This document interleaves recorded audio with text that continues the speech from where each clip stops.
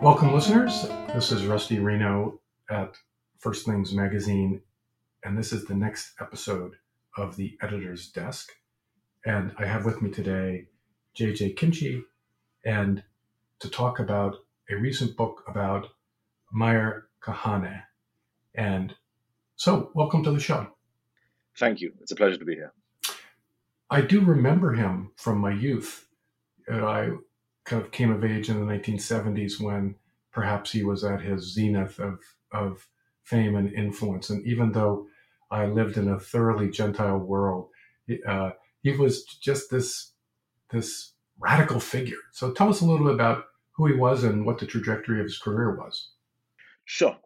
So Meir Kahane, he was, I think, best summed up as a radical political activist.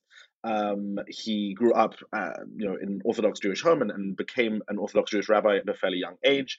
But he rose to prominence in the late 1960s here in the United States with the foundation of the Jewish Defense League, the JDL, whose ideology was very simple. It was the protection of Jewish lives and Jewish property by any means necessary. And of course, that means generally something like violence, very confrontational political methods, etc. And Kahane and his, the supporters he gathered around him were responding to rising anti-Semitism here in the United States. They were also responding to the virtual imprisonment of Soviet Jewry behind the Iron Wall, and they seemed to intuit that conventional political methods wouldn't solve this issue, and therefore chose unconventional and generally violent and confrontational methods in order to achieve their aims. So, the establishment, for instance, of sort of vigilante neighborhood patrols Right. to protect Jews, and very quite violent protests on behalf of Soviet Jewry in many places. So this is the sort of these are the sorts of actions that Kahane led, and that led to his prominence in the late 1960s and 1970s here in the United States. But then he emigrated to Israel. Correct. So he emigrated to Israel in the early 1970s for two reasons. Firstly, because his own ideology definitely encouraged and even mandated Aliyah. Moving to Israel was a central platform of what he believed, because he believed that Jews in the exile and diaspora were not safe, and that ultimately all stations in the diaspora would collapse in on itself, like Nazi Germany did and like so many other places did. The second reason that Kahane moved to America was he almost fled to America because he was facing many criminal charges here in the United States. And even though he visited the United States quite frequently, he was convicted of quite a few criminal offenses: conspiracy to bomb various places, other conspiracies to commit violence. He certainly had a long rap sheet. But again, that led to that augmented his mystique and his reputation among those who believed that it was these kind of violent confrontational methods that would deal with problems such as anti-Semitism, etc.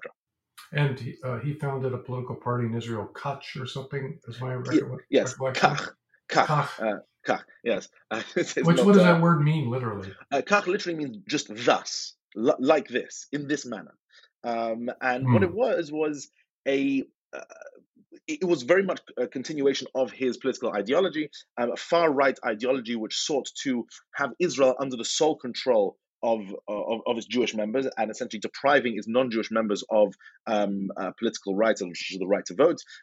As he got more extreme in the 70s and 80s, he started advocating for the removal of the Palestinian minority out of Israel into Jordan and into other places. He wanted them to do it voluntarily, so he offered monetary inducements to do so. However, his ideology was that Israel should be for the Jews and exclusively for the Jews, and that a presence of a non-Jewish minority signified a threat to the Jewish majority, and therefore they had to go.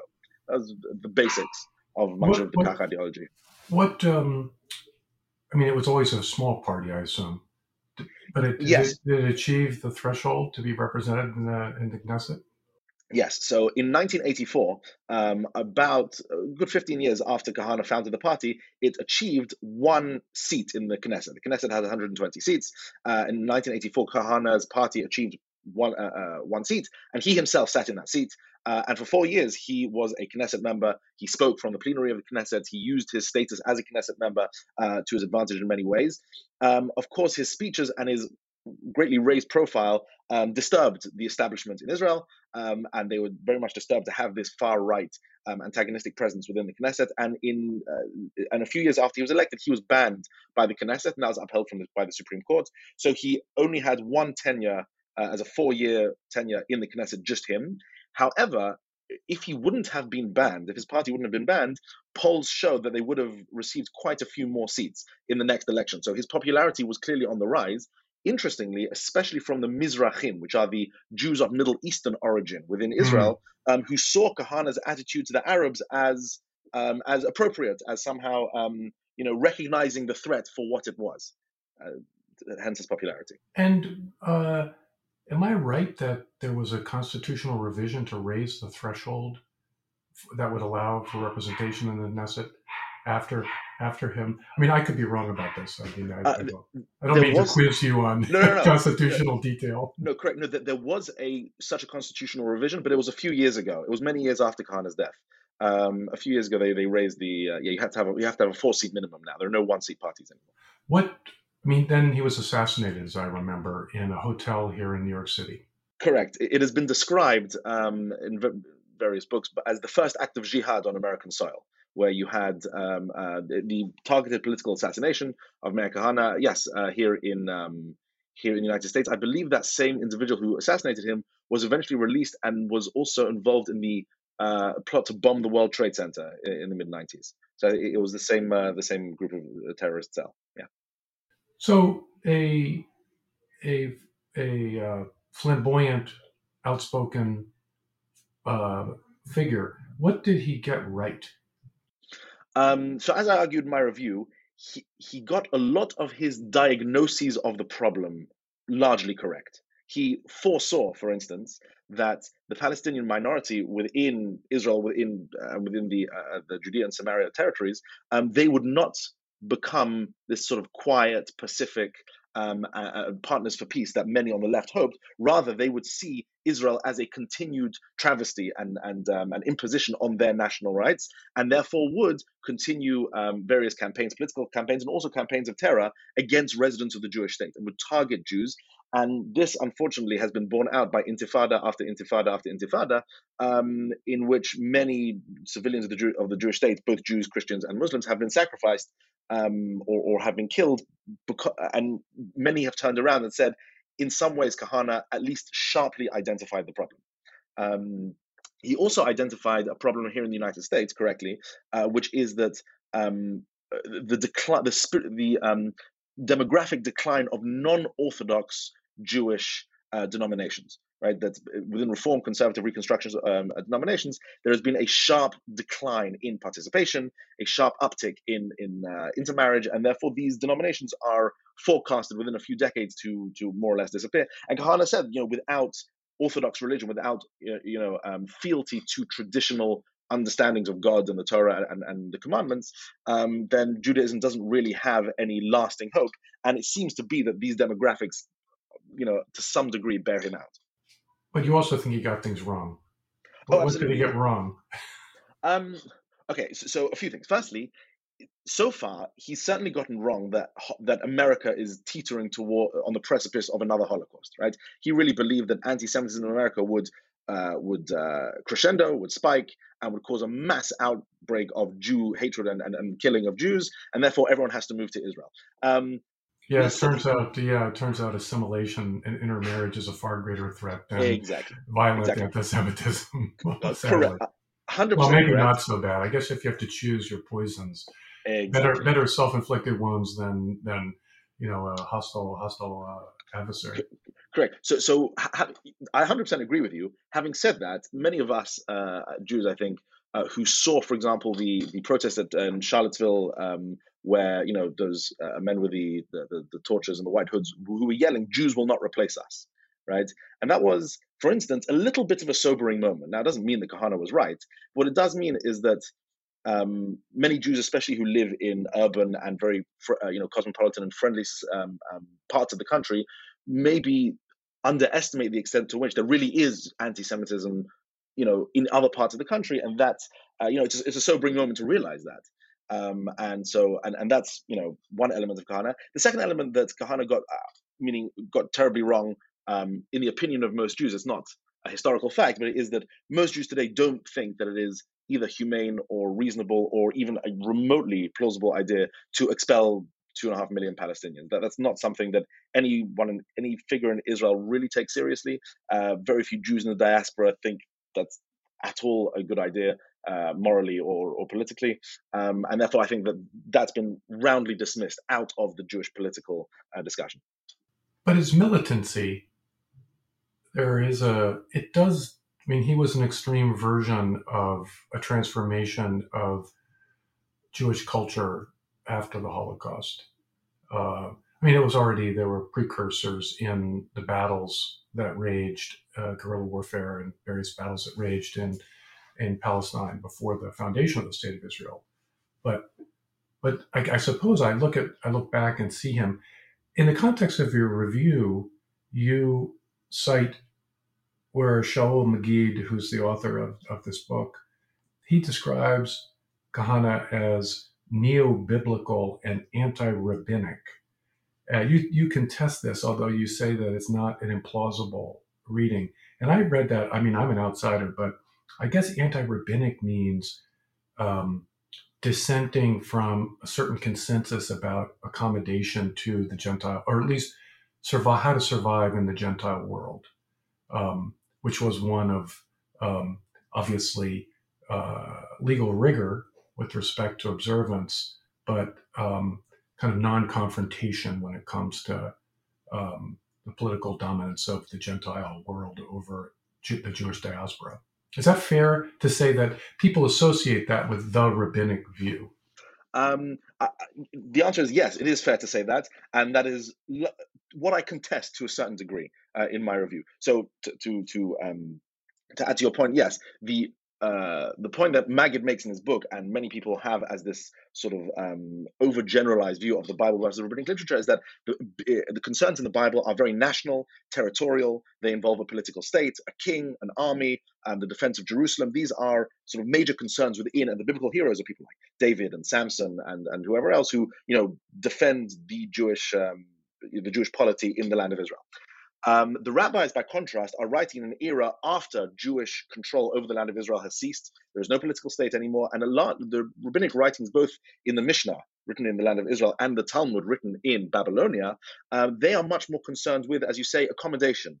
How does one live in an exile? How does one, retain a thriving religious community, but also in a kind of dialogue with the outside world, and in such a way as not to antagonize or not to put oneself at odds too much with that outside world. So that is a very basic sort of dichotomy, which Magid embraces and endorses. The point that I make is that Kahane's final work, which is what Magid is talking about in those chapters, is actually an extraordinary work because what he does is he culls through all this rabbinic literature. It's a vast mass of texts, and takes many paragraphs which seem to support his view, which seems to support this notion that, no, on the contrary, Jews must defend themselves with violence, they must take vengeance against their enemies, they must be constantly on the lookout for nefarious actions against them, etc., etc. And my point is that the rabbinic texts are too unruly, they are too multivocal to really boil down and say, oh, they are like this. They are like Shaul Magid. Because Shaul Magid himself is trying to recast the rabbis in his own image, right? As these Jewish scholars in a non-Israelite environment who are, open to the world. Whereas that's true of some of rabbinic literature, but there are other parts of rabbinic literature which are not the case, which are much more biblical, quote unquote. And those are the parts that Kahane took and marshaled in his own favor. So what you have here is Kahane proving, in a way, that at least significant amounts of rabbinic literature can be marshaled in support of a Kahanist agenda, whereas Magid doesn't seem to think that's plausible at all, and he's wrong. Well, Rabbi Kook isn't he an early figure, flourishing at the end of the 19th, beginning of the 20th century, who reconciled political Zionism with the Talmudic tradition and religious orthodoxy, whereas beforehand there had been an antagonism between secular Zionism, which had a militancy, and and uh, and the Orthodox authorities in the old world. So, in large part, you're correct. Yes, religious Zionism prior to Rav Kook was a very small minority within the overall Zionist movement. With Rabbi Abraham Isaac Kook, What you had was the a major ideological figure who wrote an enormous amount. His thought is very complex and very difficult to get a handle on, and therefore I'm not so confident in my own ability to sum up exactly what he said. But yes, essentially a religious Zionism, but based on a messianic vision of the world. The whole world is rising spiritually, and there is this sort of perfection that must be affected. And for him, Zionism would be part of this, would be a reconstitution of an ancient Jewish state, which would uphold these messianic values, I would say, of and introduce into the world this completely new period. So kind of a Jewish Hegelianism.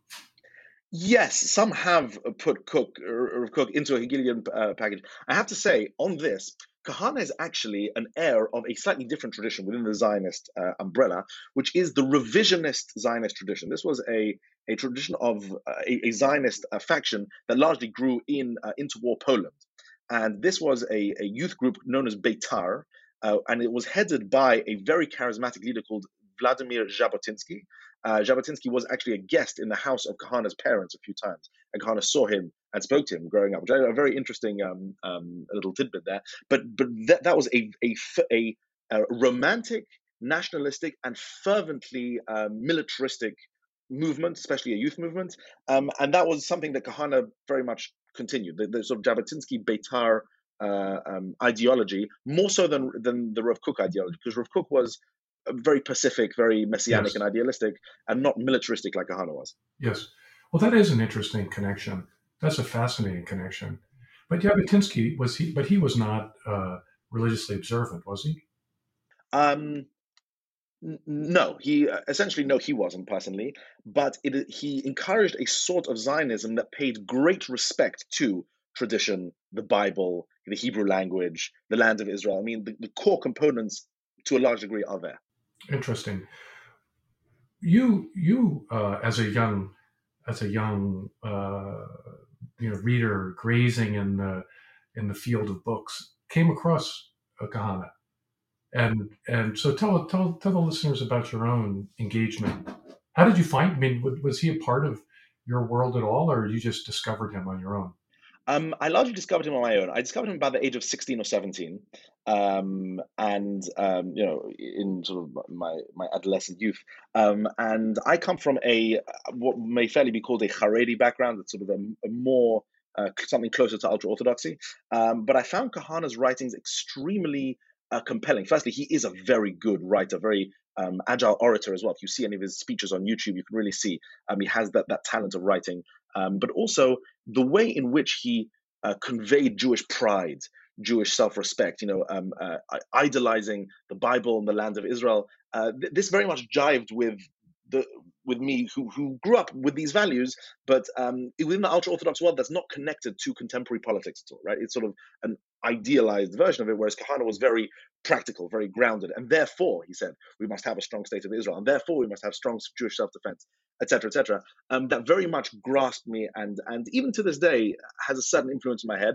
But even back then, when it came to Kahane's more extreme political ideology, let's say his anti-Arab ideology or his idea that the state of Israel should ban intermarriage, even back then I already saw this. First, he wasn't practical, and also wasn't just wasn't where I was at ideologically at all. But but Magid is half right about one thing, which is that in Orthodox circles today, some of Kahane's writings and ideas do retain this kind of power because he very eloquently and very passionately defends some of these core Jewish values which are important. Oh, I can't remember the name of the guy who's the radio personality who led the anti-lockdown groups in Borough Park in Brooklyn in 2020. But he seems to be descended from the same. I mean, it's maybe not intellectually, but there is a there is a militant tradition in in in modern, but certainly post-war Orthodox Judaism, ultra Orthodox Judaism. Uh, that that yeah, it's a there's a little bit of people, right? I mean, again, I think it's Magid, you know, not allowing that there's any whiff of Achilles in the rabbinic tradition, and it would be very odd to think, given the Bible itself, which has many Achillean figures in it, It would be very odd that if the rabbis didn't have moments where they highlighted that aspect of the tradition. 100%. What do you think his legacy is? Um, so, okay, so I would say he has a couple of legacies. The main legacy that people see is currently in Israel, the continuations of the Kahanist party.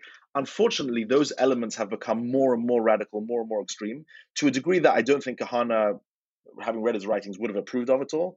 And there are these extreme outposts in certain settlements and other places which do, inflict random violence and commit all sorts of crimes. And it's that is seen as a kind of neo-Kahanism, which is very I don't know, very, again, a vast majority of the Jews around the world completely disown and